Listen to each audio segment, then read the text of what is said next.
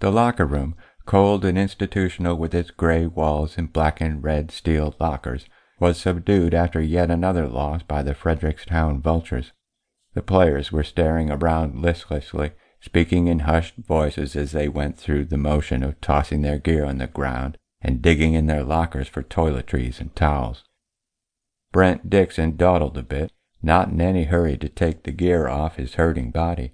Not only was he not looking forward to pain, he always waited until most of the guys were done with their shower before he sauntered in, all casual and naked, just like they were.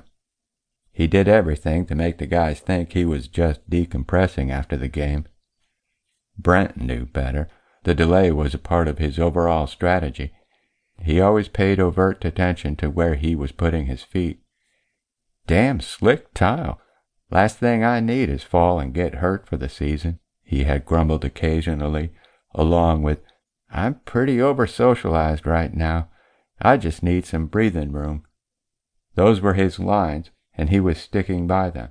He much preferred looking like an eccentric who worried about slick shower tiles and didn't field many social invitations, rather than risking getting caught while idly gazing at his teammates while they were all wet and naked and joshing around.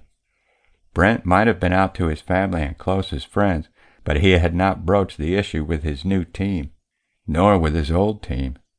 As a wide receiver, he got more than his share of the spotlight, not just because of the position he played, but also because so many football pundits believed that his 6 foot, even 195-pound body wasn't quite big enough for the job. Add the gay bit into it, and he just knew his performance would be overshadowed by personal details, and his personal details weren't anyone's business. His height, along with his performance, had been more than adequate for his first 2 years, which he spent playing a second-string wide receiver for the Miami Dolphins. Except the Dolphins had traded him to the Vultures, which was kind of too bad because he'd make less money with a brand new team. It was also kind of good, though, because his financial haircut came with a prestigious starting position, and being on a new team would help redefine his persona as he helped the new team solidify and grow into a strong competitor. Frederickstown was too small to call itself a real city here in Maryland, just a shout away from Baltimore, even though many considered it just another long commute bedroom community for Washington, D.C. The property values and the cost of living here were a lot lower than in Miami.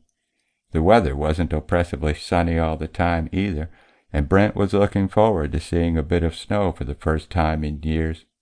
All in all, the move had plenty of upsides, especially since his sister and her daughter lived here. The downside of being on a newly formed team was their general suckiness, which, in his case, translated into a distinct lack of coverage as he tried to run fast and catch those long passes.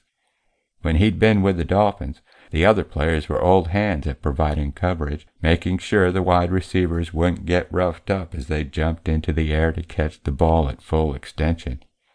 The Vultures, sadly, lacked that level of finesse, which is why Brent got clobbered today. It was a small wonder his ribs weren't broken from the impact of the Steelers' player's helmet. The Steelers got their 15-yard penalty, and justifiably so. Spearing a guy with a helmet had been against the rules for years. The current concussion awareness environment had made the sport marginally safer, but still, Brent would have been a lot happier had that asshole been ejected from the game. He drew a shallow breath and prepared to slowly twist his trunk. Taking his gear off would hurt like a bitch. The door opened just before the first wave of the players headed into the showers. They stopped as Coach Lucas filled the doorway. His presence permeated the locker room, even though he was a diminutive fellow in comparison to his players. "I had expected something a little more dynamic against Pittsburgh today," he ranted without a preamble. "You are the Vultures. You're supposed to be better than this. Why didn't you play your plan? Why didn't you stick together like we practiced?" The players shifted in place, either standing by their lockers or sitting on their benches in various states of undress, hoping the coach would get it out of his system soon.